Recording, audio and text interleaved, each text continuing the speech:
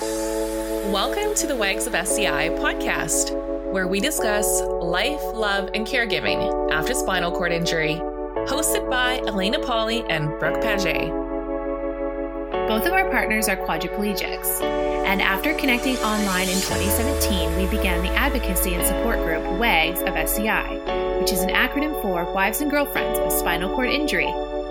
We know firsthand the challenges that come with living this lifestyle, and our mission is to spread education, awareness, and positivity from our unique perspectives. Each week as we tackle deep discussions around balancing life as a caregiver and a lover to someone with a spinal cord injury. Thank you so much for tuning in to the Wags of SCI podcast. Here we go.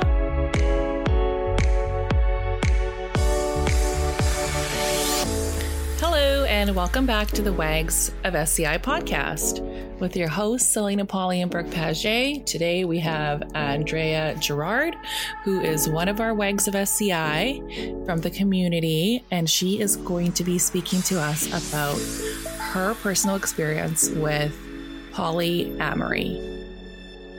Yes, we're really excited. But before we get into that, big shout out to two of our episode sponsors today, Wishart Brain and Spine Law.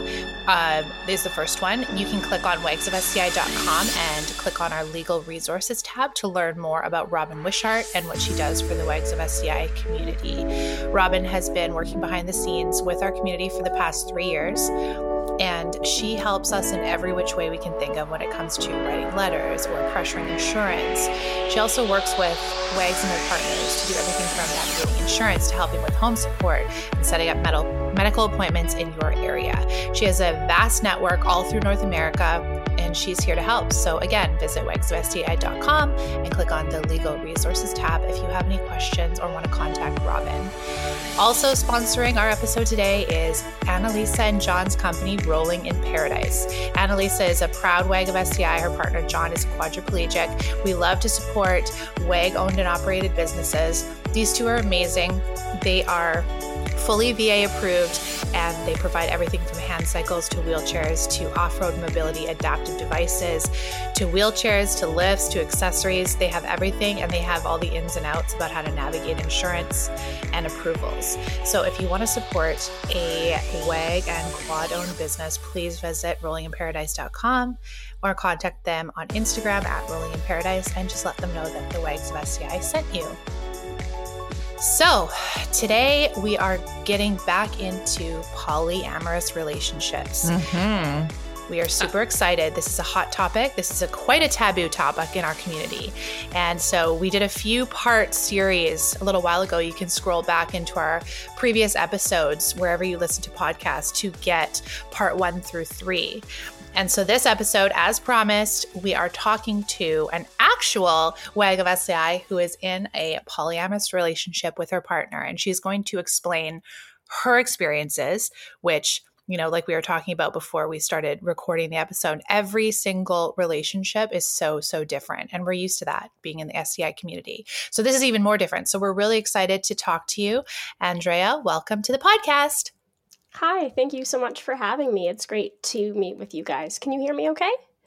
Yeah, it's great. Yeah, you bet. You bet. So just a quick background. You are part of the WAGs of SCI community. I am. And how long have you been a part of that? Would you like to share sort of how you got involved? Yeah, absolutely. So with the WAGs of SCI group itself, it's honestly hard for me to remember. My partner is paraplegic. He has an L1, L2 complete injury. But I think it was probably 3 years ago or so, maybe a little bit longer, that I actually started, getting into the community and talking with fellow WAGs. And I kind of feel like I'm on the peripheral of the community because my partner, who is paraplegic, is not my primary partner, and he does not rely on me as a caregiver in any way, shape, or form. So I'm not as deep in the community as a lot of your listeners might be. That's super interesting. And I have so many, I was like listening to you and I'm like, I have so many questions already. It's super interesting to hear about this just because like Elaine and I are both from Vancouver, Canada. We don't get out much. We don't really know what's out there as far I'm as in this Alberta, kind of thing. actually. Oh, are you? Yes. Oh, wow. I didn't know that. Okay. Fellow Canadians unite. That's cool. Alberta, land of the free, pretty much now. That's awesome. That's awesome. So when did you meet your partner? And right off the bat, what does polyamory mean to you specifically? And what do you mean when you say he's not my primary partner? Okay, so I've been with Barkley, my anchor partner, who is the partner who's paraplegic for, nearly 6 years now. I think it'll be 6 years in January. And we met through a local polyamorous community group. It was a Facebook group of all things. But the lead post where I saw him initially was somebody had made a post asking what your barriers for dating are right now and what's making it complicated, because especially within, the non-monogamous community, when there's so many other factors that go into how you spend your time and the way that you choose to invest your time in people. And it's difficult to schedule, whether it's because you have other partners, your working relationships, your kids, because there are a lot of people with young families in the polyamorous community. So, and my own barrier was really my lack of transportation at the time and things like that. I had come out of a prior relationship and was kind of figuring out my own way within non-monogamy at that time. And he had posted and mentioned something about working where he works, and then also that his wheelchair was a barrier. And I remember reading that and thinking, well, that's absolutely stupid. That's ridiculous. I mean, he's in a wheelchair, so what? I'm sure he has a functional brain and can have a conversation. So I sent him a message from there, and, it was probably a week or so of us, chatting back and forth before I really asked him about his injury in depth, because at the time I wanted to suss out whether he was a good person or he was, how online dating goes. Sorry, I'm very awkward. No, we get it. We get it. And it must be really, really hard, especially nowadays. Like, I remember the last time I was online dating was like, oh man, over 12, 15 years ago. So that was like, I've kind of missed the latest as to what it's like.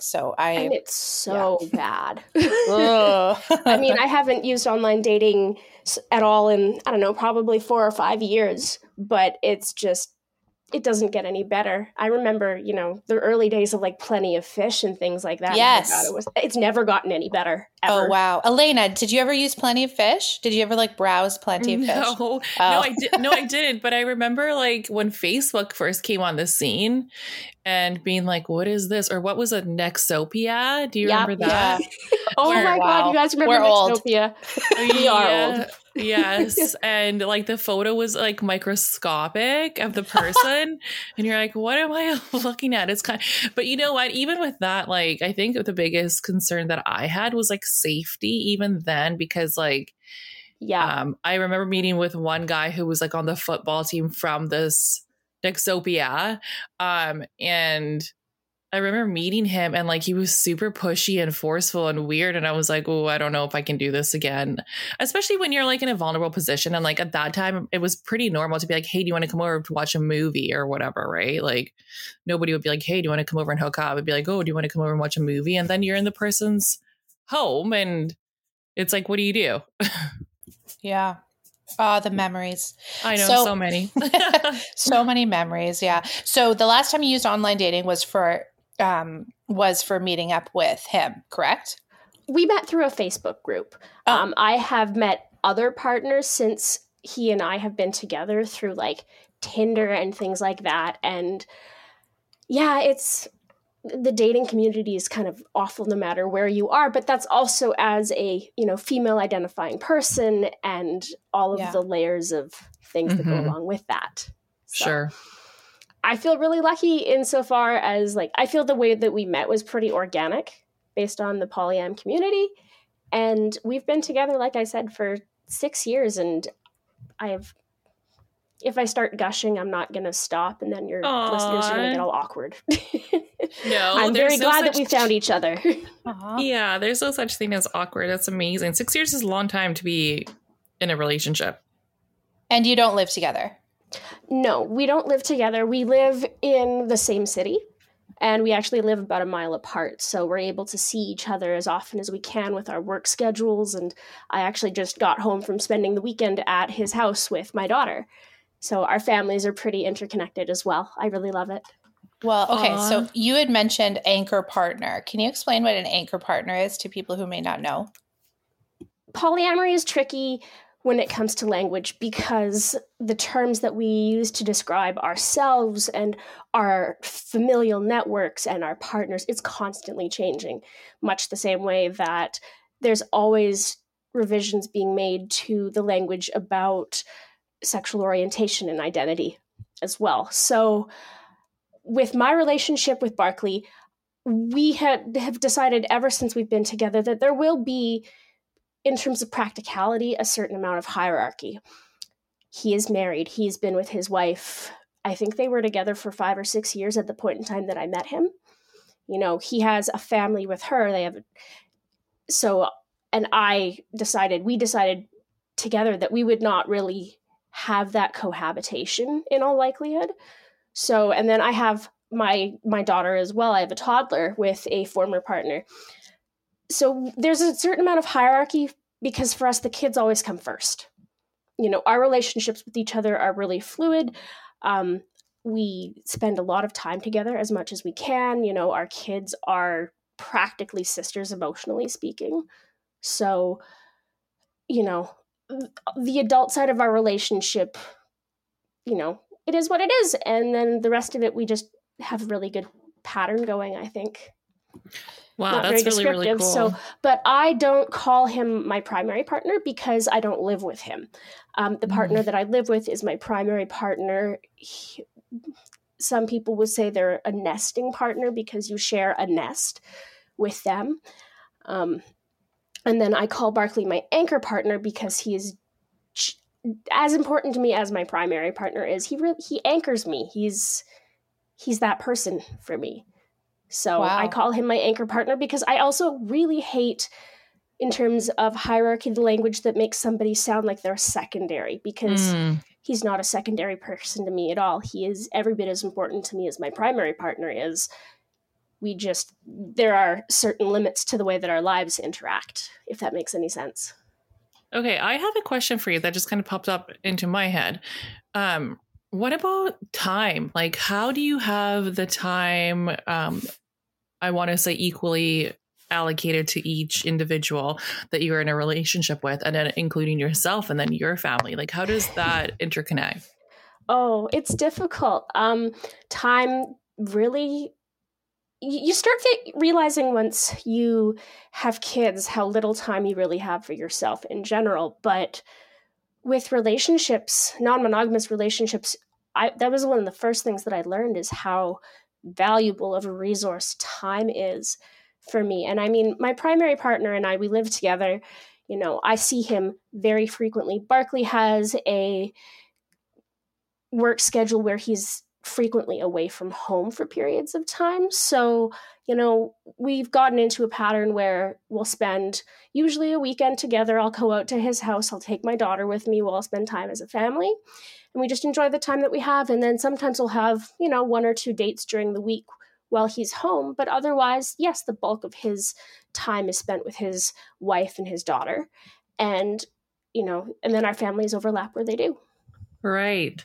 And then my second question for you, I mean, that's amazing. You must have planners out the yin yang. You're like, this day, this is what's happening here.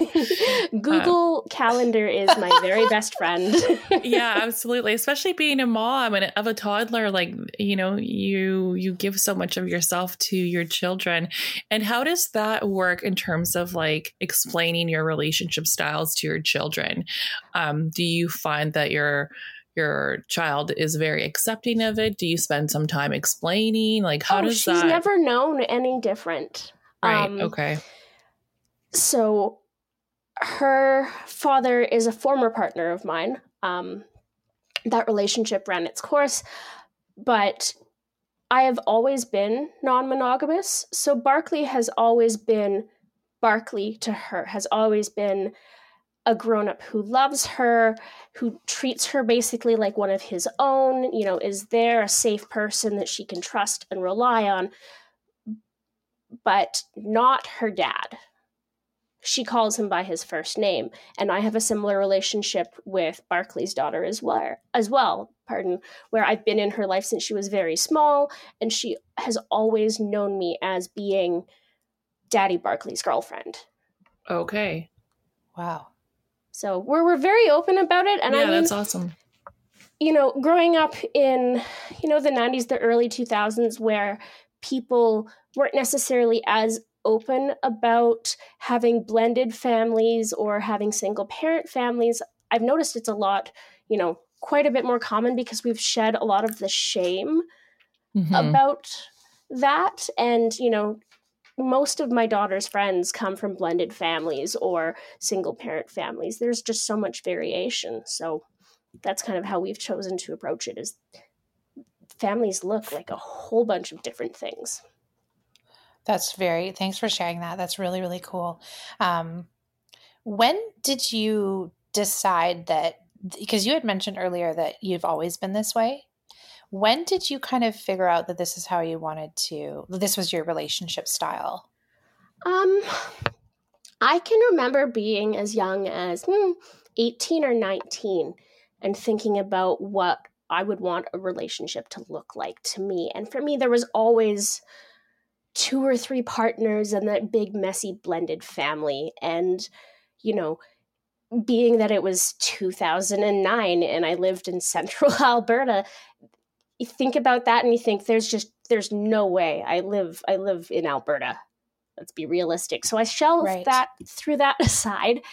And then I was in a monogamous relationship for a number of years afterwards. And that relationship, near the end of the relationship, we started wanting to explore non-monogamy. It's a pattern that a lot of initially monogamous couples kind of go through. So where a couple wants to open their relationship or look for a third person, a unicorn, and things kind of go a little bit sideways from there. It gets to be kind of cliche sounding, but even though that initial exposure to non-monogamy for me was something that was not the most healthy, I came out of that relationship absolutely dead certain that I didn't want to ever be in a non-monogamous relationship again. And that was 7 years ago, 6 or 7 years ago. So that's kind of how I've gotten to where I am now.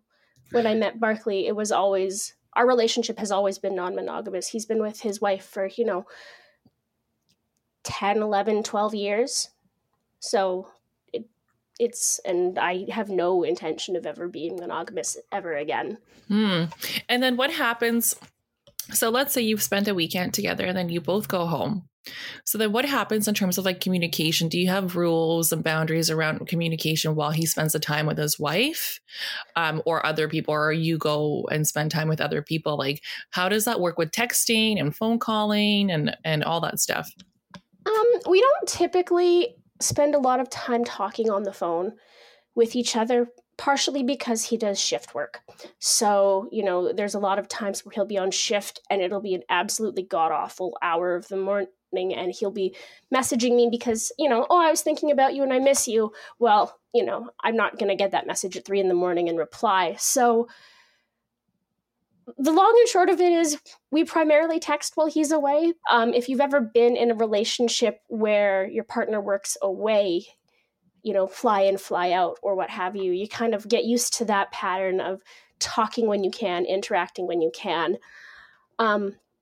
Now, my relationship with him, more often than not, I don't hear from him a ton while he's home because he is focusing on his wife and his daughter. We'll message at the end of the day or he'll pick up his phone every once in a while. But when he's home, we focus on our kids around us and our immediate families. And then most of our interaction is while he's out at work on shift. Interesting. That is so interesting. I have a question about his wife. Is his wife also polyamorous with other, like, do they have other? Yep. So they have other people they bring in as well. So yes, his wife is also polyamorous. She has had a couple partners during the time that I've been with him. She does have another partner at present. So, and their journey into non-monogamy isn't my story to tell, but I am very lucky. She's one of my favorite people. Aww. I would, we've made a lot of really obnoxious sister wives jokes because I have a very irreverent sense of humor. So, but she's one of my favorite people, and I would want to have her as a friend, even if our lives didn't interact because of her husband, because we both love the same man. So we're lucky. I've had prior partners have other partners that I don't get along with, or I don't necessarily want to interact that much. But with her, I'm really, really lucky. We've definitely had a few times where we've clashed or have not really understood appropriate emotional boundaries and things like that. So we've had a few things to work through, but overall, we support each other and we care about each other. And yeah, I'm really lucky. That's really cool. And because I'm so unfamiliar with this lifestyle, excuse my naivety. I'm going to ask this anyways because I'm very curious. Do you guys, like, they have other people in their little networks? Do you guys ever have do you ever share sexual experiences with their partners, or do you keep it strictly between you and him? We have preferred to just keep our sex lives between, individual partnerships. Okay. So there isn't really any overlap there. Okay. That. And it's totally a valid question to ask. Honestly, it's more, and I don't know. We just haven't really had a ton of interest in it. Interesting. But okay. I mean, I also know lots of friends within the non-monogamous community where that is definitely a part of their lives with their partners, and power to them. But yeah, no, it's just not something that I have a ton of interest in myself, and I'm pretty ADHD as well. So, would you say that it's more normal to do that kind of thing, like kind of mix and match partners, or more normal to kind of keep it just singular? I think that the quote unquote type of non-monogamy that you are thinking of would more be along the lines of swingers, where it is more, couples interacting and swapping partners or having group sex. But I am a squishy, cuddly person who, it's never really been something that I've been all that interested in myself. Okay. And that's really cool that you explained that, because I know a lot of followers that are probably listening to this are probably like me and like thinking about, orgies and swapping partners and. Oh, absolutely. So, well, why don't I back up then and then explain at least what my experience with the different types of polyamory is like. Okay. So if you think of non-monogamy as an umbrella, and I'm sure I could probably find a graphic somewhere for this, you can label offshoots of it. Polyamory would be, and of course you're mixing Greek and Latin, but polyamory would be multiple romantic relationships. There are forms of polyamory where there is a don't ask, don't tell agreement between the core partnership, where they don't want to hear about their partner's sexual exploits or dates with other people as long as they know that they're being safe or whatever their agreement is. So there's don't ask, don't tell. There is a common term would be kitchen table polyamory, where the goal is for all of the partners to have a relationship where you can feel comfortable sitting together at a kitchen table and sharing meals, which is in a lot of ways what my relationship with my anchor partner Barkley is like, because we literally wake up in the morning and, someone is up with the kids and allowing someone else to sleep in a little bit longer. And then, hey, there's coffee on when you're up. And then there would be swinging, which is more friendship based, but there's still rules and negotiations that are made between people who are swapping partners or doing group activities. And there's a whole bunch of other branches as well, but those are the really core ones, I would say. Okay, that's really, that is an awesome explanation. Thank you for explaining that. Yeah. And then I know that we talked about this briefly on one podcast episode where Brooke and I both had no idea what this meant. And we were sort of Googling as we spoke. But can you explain what a unicorn is? Yes. Okay. So a unicorn is given this term because it is a fantasy, an often unattainable fantasy, where a previously monogamous heterosexual couple, male partner, female partner, together look for a bisexual single female partner to date together. So we are looking for our unicorn. Now, bearing in mind here that there are bisexual women out there who do want to date a couple and have it be she's dating the couple. Mm-hmm. But unicorns within the non-monogamy community, unicorn hunters, so these previously heterosexual couples who are looking for the mythical female unicorn, often get a lot of flack because there's a lot of imbalance in terms of power in a relationship like that. Where true, equitable, healthy non-monogamy would be where each individual person has, so if we have a couple A and B and then a third person C has individual relationships with A and with B and with them together as a couple. And then the couple A and B has those, it's multifaceted relationships where one of the big problematic things with unicorn hunting is that this third person doesn't come from the same starting point as the initial couple, where that couple has all of that history together and will, no matter what, take precedent over this third person. So there's an imbalance of power involved, and it gets really problematic, and people get hurt. And I think that if a lot of people realize that, unicorn hunting, it often involves considering basically treating somebody like a walking, talking sex toy. Nobody wants to hear that they're, that's what they're treating somebody like, or that's what they're looking for. So you have to balance that. And let me see if I can find the website. And would you so does a unicorn have to be a female? It can be male or female.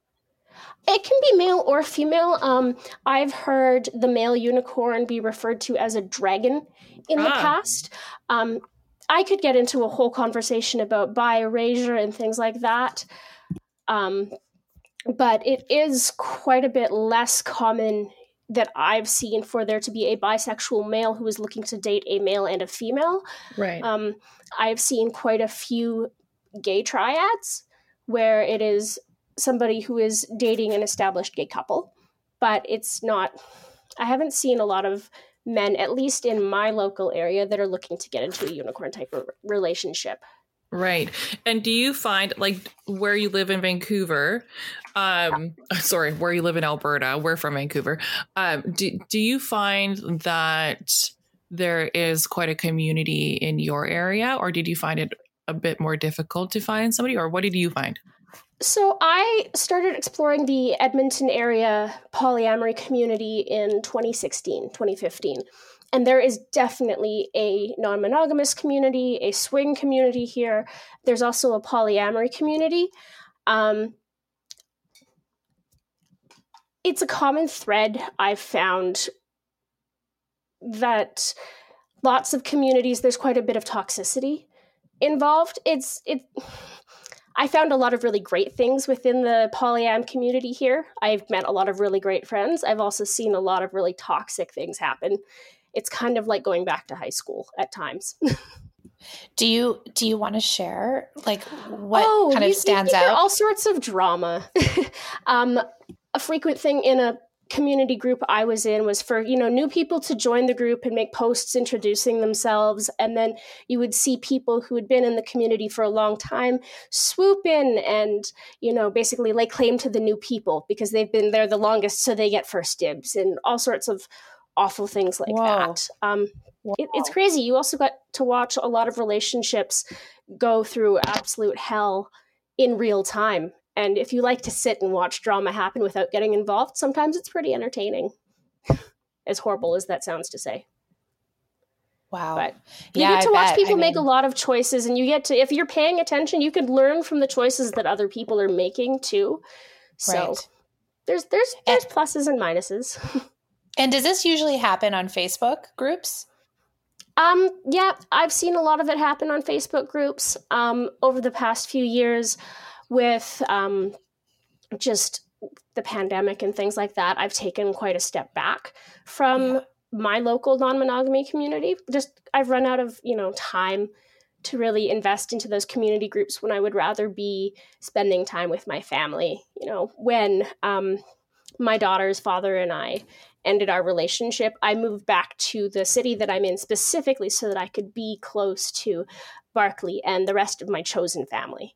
So, but community groups are also a really great resource, especially the sex positive community, where you can learn, and get connected to people who have resources and have those connections to the polyam and non-monogamy community. So there's definitely a lot of positives. So don't take me being a little bit bitter about people that I've met to dissuade you. But this is all really good information. It's always a really great place to start. Yeah. This is all really good information for people out there that may be curious or haven't thought about this. Just to kind of, not that it's like a warning or anything, but I think it's good to have your eyes open and to hear from other people's experiences instead of just going in, naively and being like, hey, I'm here, Yeah. Well, and, that's one thing. Communities like this are a magnet for people who are predatory, who will, treat other human beings like fresh meat to be preyed upon. And especially, depending on what you are looking for when you are starting to explore non-monogamy and what you're hoping your end result will be, if you are in an emotionally vulnerable position, there's, some caution is definitely warranted for sure. I'm glad that you brought this up, the vulnerability thing, because I know I'll give you an example, and I'm sure you've seen this in our community of the majority of women who are curious about this or seem like they're curious about this is the ones that their partner has been injured after they have already been in a relationship with them and they're not getting satisfied sexually, and they kind of are thinking that they might want to branch out to something like this. And a lot of the times, like when we do talk to these women or these women are sharing their experiences, they are in a very, very vulnerable spot because they, first of all, have to deal with the trauma of their partner's accident, but they're also having issues sexually where it's like you get confused. Right. And so it's good that you said that, because that's one of the things that these people need to look out for, just the vulnerability of being in their situation and then going out and looking around at things like this. I like what you said. I think you have to be in a really good headspace to be able to navigate this properly. Right. Yes, absolutely. Honestly, one of my biggest recommendations for anybody who wants to explore non-monogamy, whether you're coming from the position of being, a partner to somebody with a spinal cord injury, or, you are recently single and wanting to explore because you've met someone who's polyam, your first step really needs to be doing that self-work to make sure that you are in the healthiest position possible to be involved with somebody else. Because, especially if you are, let's say, our WAGS community, coming from the trauma, from the pain, from the way that your life has changed in the face of your partner being injured and having to rethink your entire life with them, what you thought it would be is going to look like. Really, your first step needs to be going to therapy and trying to unpack as much of that as possible, because you have to figure out what you're really looking for. Are you looking for sex? Are you looking for that deep emotional connection with somebody that makes you feel like your soul is on fire? You know, are you looking for validation and assurance from other people that you are still sexually attractive, that you're beautiful, that you're worthy, that you are more than just your partner's caregiver? And I had mentioned earlier, you know, I've never been Barclay's caregiver because he's very independent, you know. So I feel a bit of guilt being in the WAGS group and seeing, you know, the struggle that a lot of you women go through, where it's completely life-changing. And I see people who have dealt with a lot of pain internalized and directed at them, and you're not just a caregiver, but you end up being, you know, somebody's whipping post or their therapist as well, and how that impacts your relationship with them. There's a lot to unpack, and you need to make sure that you are doing these things for the right reasons, and you know what you're looking for. And think about what some of the what ifs are, or what the what ifs may be. What if you date and you meet somebody who, is going to say, well, let me get you away from that. Let me get you away from that. I can give you the life that you want. Well, what are you going to do? What are you going to do if you meet somebody who is emotionally abusive with you? Are you going to notice that? Are you going to see how somebody might be undermining your relationship with your partner, with your primary partner? You know, there's a lot of red flags that are really hard to see because they slip in so quietly. And yeah, the WAGS community is very emotionally vulnerable, and I don't want to scare people away either, but being willing to do that self-reflective work and to deal with the uncomfortable questions is a really, really important thing. I think you make some good points here as well. And we have seen this, especially in the private group. A few women have come forward and said that after their partner's injury, they fantasized about sort of running off with someone else or having an affair. Or we even had somebody recently come on our podcast and say that her therapist recommended starting a secondary relationship with somebody else because of exactly what you're speaking about. The WAGs of SCI are vulnerable, and a lot of women will say this too, that, you know, they miss being held, or they miss somebody helping them out with things, or doing things for them, or rubbing their feet, or giving them a big hug, or picking them up. So I definitely can see how there could be a bit of overlap there. Yeah, it's interesting. And you had spoken earlier about seeking advice from a therapist beforehand. And is there a particular type of therapy or therapist that you would say works in this field? The Psychology Today website, you can search for providers in your area, and it works in both Canada and the US. I'm not sure about anywhere else in the world, but I would look for somebody who is trauma-informed, who has experience with and is affirming of non-monogamous or LGBTQ plus relationships.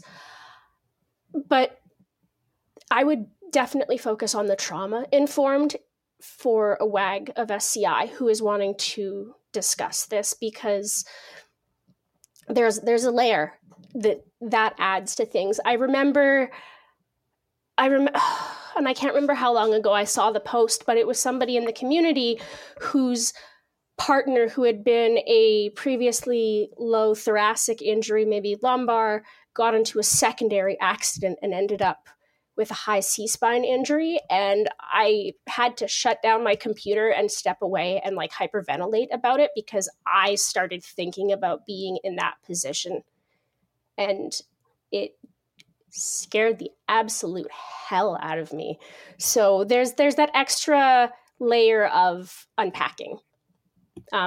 If you are somebody who hasn't quite, had a chance to talk through your partner's injury and how it impacted you, I would start even with EMDR therapy, somebody who takes a parasympathetic approach, because especially as caregivers and as female identifying people, we very frequently tend to wear our trauma and our stresses, and it impacts us physically a great deal.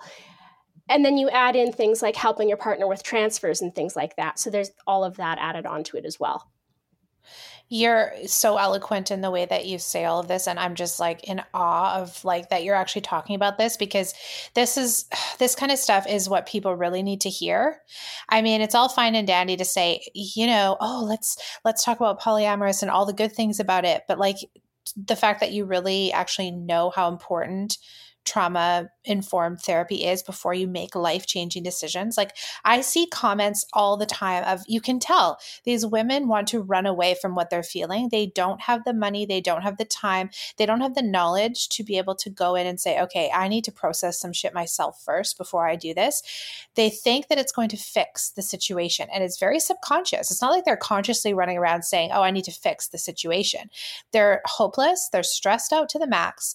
They are sexually frustrated. And what you said earlier about, wanting attention and validation. I know even for myself at the start of my partner's injury, you're going through so many ups and downs. You don't even know who you are. And it takes a long time to recalibrate. It takes a long time to get back to a place where you can actually nourish yourself. It's years. And I remember at the start of my partner's injury, I felt that. I felt like I wanted someone to validate me. I felt like I needed attention. I felt like I wanted to dress up and get attention from other guys. Like it was how I was dealing with the transition of my life from one phase to the next phase and the trauma around that. And that is literally the biggest piece of advice I could ever give anyone who is sexually frustrated or starting out thinking that they may want another relationship or they need to be satisfied in another way and they can't talk to their partner about it. All of what you said, deal with your trauma, look at yourself. Like this is trying to show you something. And it completely changes how you think about your relationship. Like me working through my traumas completely changed everything about what I thought I wanted out of my relationship. So like you had said earlier as well, you have to know what you want, but it can't come from a place of trauma, because what you want from a place of trauma is not actually what you want, I would argue, right? Oh, absolutely. And I would also honestly say, and here's a really hard thing, that drag your partner to trauma, or to trauma, drag your partner to therapy with you. You have to be able to have those open, frank conversations with them. And it's difficult. Oh my God. It's the worst thing ever that you can imagine. You're in a relationship with somebody who, one would assume initially there was physicality to your relationship and your life has changed. Nobody wants to tell their partner that they're not feeling satisfied by them. And then you add the whole, penis problems onto spinal cord injuries and how that affects your partner. And you need to have those conversations with them ahead of time, because it's probably not a what if conversation. It's the what are we going to do? How are you going to feel when I meet somebody and I have a physical relationship with them? How are you going to feel about that? How are you going to react to me obviously attracting somebody else? How is that going to change our relationship as a couple? Never mind the fact that, you rely on me for caregiving.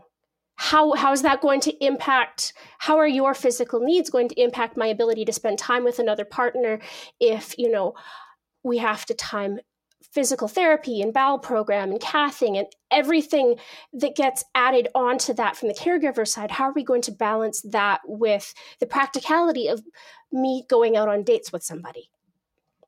Right.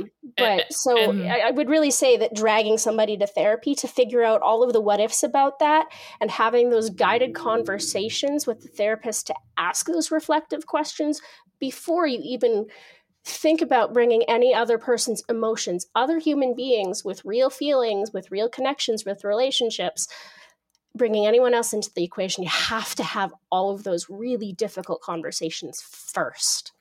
because they're going to have to happen sooner or later. So you may as well deal with it now so that you have a starting point. And then also imagine if you and this other person were out on a date and you are the primary caregiver and something happens to the person you're caring for, then both parties that are out on a date are now affected and possibly both having to leave and possibly even somehow getting involved in the caregiving themselves. Oh, absolutely. And I mean, that would be for me the same thing as what would happen if, your babysitter calls and your kid has fallen and is hurt. It's a similar conversation. Right. Or how are you going to handle bodily fluid transfers? How are you going to handle the sexual side? How are you going to handle birth control or, testing for sexually transmitted infections? How would you handle the risk of pregnancy? Things like that. And, things that are already something that you would have to be conscious about. But when you have a partner with an injury who has been deemed medically infertile because of how their injury has impacted them, that's more penis feelings to think about. And yeah, it's a lot to talk about. Well, to be honest, I'm kind of shocked at how, like I said, eloquent earlier, but you really are very, very knowledgeable about navigating not only the polyamorous lifestyle, but the STI lifestyle. And it's amazing because you clearly care a lot. You know what I mean? Like you would think Oh, sorry, go ahead. I was going to say there's so many judgments that people have on women like you. I'm not going to lie. Like there's lots of judgments, and I'm sure you've received a lot of them from people who don't understand your lifestyle. And I think this is a really amazing discussion to put out there because it just shows that not only are you an amazing speaker, but you're so compassionate, understanding, and you also really care about the other women in the SCI group, in the WEGs of SCI group. And you said you feel a bit guilty because you don't have that caregiving element, but you know so much about it. You know what I mean? Like it's really commendable. We're lucky to have you on. Hey, Elena. Yeah, absolutely. No, I was thinking the same thing, that I think sometimes I would say media and the things that we look at and the things that we take in paint a very different picture, or a direct picture of what polyamory can look like and different types of relationships can look like. And I think that porn plays a big role in that. And sometimes people have these ideas of if you're having an open relationship, that it's like the pizza guy with the fireman ringing your doorbell and they're both coming in and they're just going to take over. And that's a polyam, or that's a relationship, an open relationship where it's or people are all four partners are hooking up and that's it. And I think that what you've done here is added a lot of knowledge to the emotional side of things, that it's not just the physical. It's not just about, wham, bam, thank you, ma'am. And that's it. So I think that's really, really important, as well as talking about the caregiving side of things, which is huge. It is huge. And, caregivers, when we talk about caregivers, we're not just talking about spousal caregivers, but parents too. Like you said, what if your child, gets hurt on the playground and all of a sudden you have to jump up and go? So then what do? Do you leave, the partner that you're with? They care about you. Most likely they really care about you, that they want to make sure that your child's okay as well. And they end up going with you as well. And then they're involved. What has living this lifestyle taught you about yourself? It's shown me that I am capable of and really good at problem solving. I've had a really difficult year with the end of my relationship with my daughter's father and how things kind of went as our relationship split apart. But it's also shown me that I have the family that I've wanted and the connections that I've wanted to have for myself for a very long time, that I've been able to find what I need. And it's shown me that I'm capable. I found a lot of my own strength in the last year, as far as my own capability as a mom, as a working woman, as a partner. I did remember where I was going with a prior thought. But I've learned also that the type of life that I want actually meshes quite well with what is possible. I've learned a lot about open communication and about, being direct with myself and then pushing myself to be direct with others instead of, humming and hawing and trying to, I'm a chronic people pleaser. Like I will absolutely throw away my own needs to make somebody else comfortable or happy. And there's a balance to be found. And I have found that it's, for me, with a lot of hard work, possible for me to have the things that I want, but also to feel like I'm meeting my own standards as far as being a parent and a partner go. So I found a lot of my own strength in the last few years and within my journey with polyamory. And I'm pretty open about who I am. I am out to all of my family and all of my friends.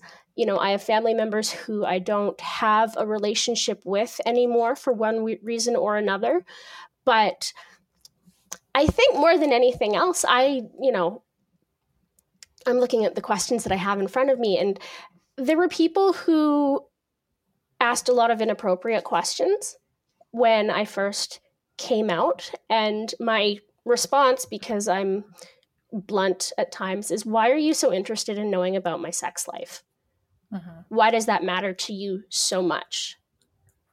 And it's something that actually I was going to mention for wags who are trying to deal with the whole sex life and feeling like a sexual human being, not, and how that changes in the wake of a partner's injury as well, is why are you so focused on what my sex life is like? And I've had, people ask me questions about my partner's injury and how that impacts their sex life. I'm like, well, why does that matter to you so much?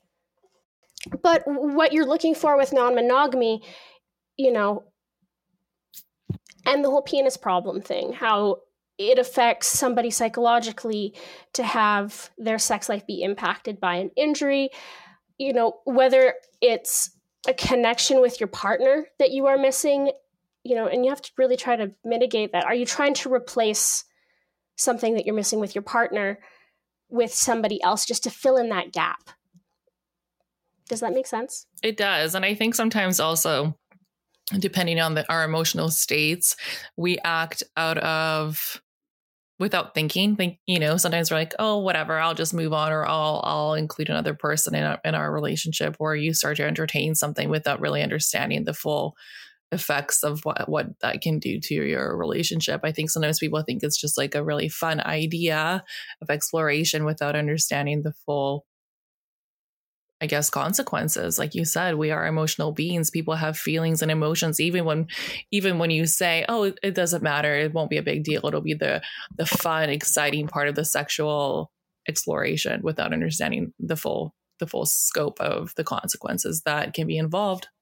Well, and it's just as easy for somebody on the other side of it to say, well, what about the little blue pill? Well, first and foremost, with somebody with a spinal cord injury, sometimes that doesn't work, or it doesn't work reliably, or it gives them autonomic dysreflexia or things like that. Like, there's so many more layers to it than just, here's a really quick fix for a physical problem. And there are a lot of people who I've seen kind of work their way into non-monogamy because they're looking to fill in the gaps, or they're looking to disguise problems. They're trying. It's like having a baby with somebody to save your relationship.